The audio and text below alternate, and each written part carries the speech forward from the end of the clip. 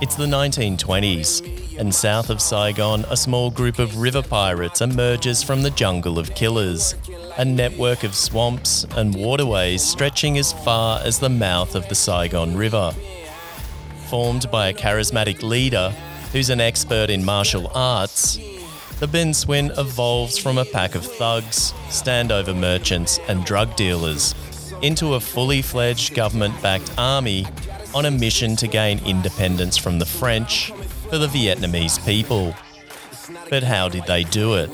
And how did a man with the nickname Three Oceans, the son of peasants from Ben Tre province in the Mekong Delta, rise to become a Vietnamese national hero?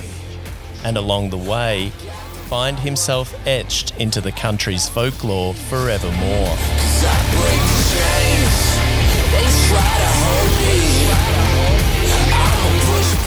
The Rise of Saigon's Underworld, Part 1, a Bureau podcast.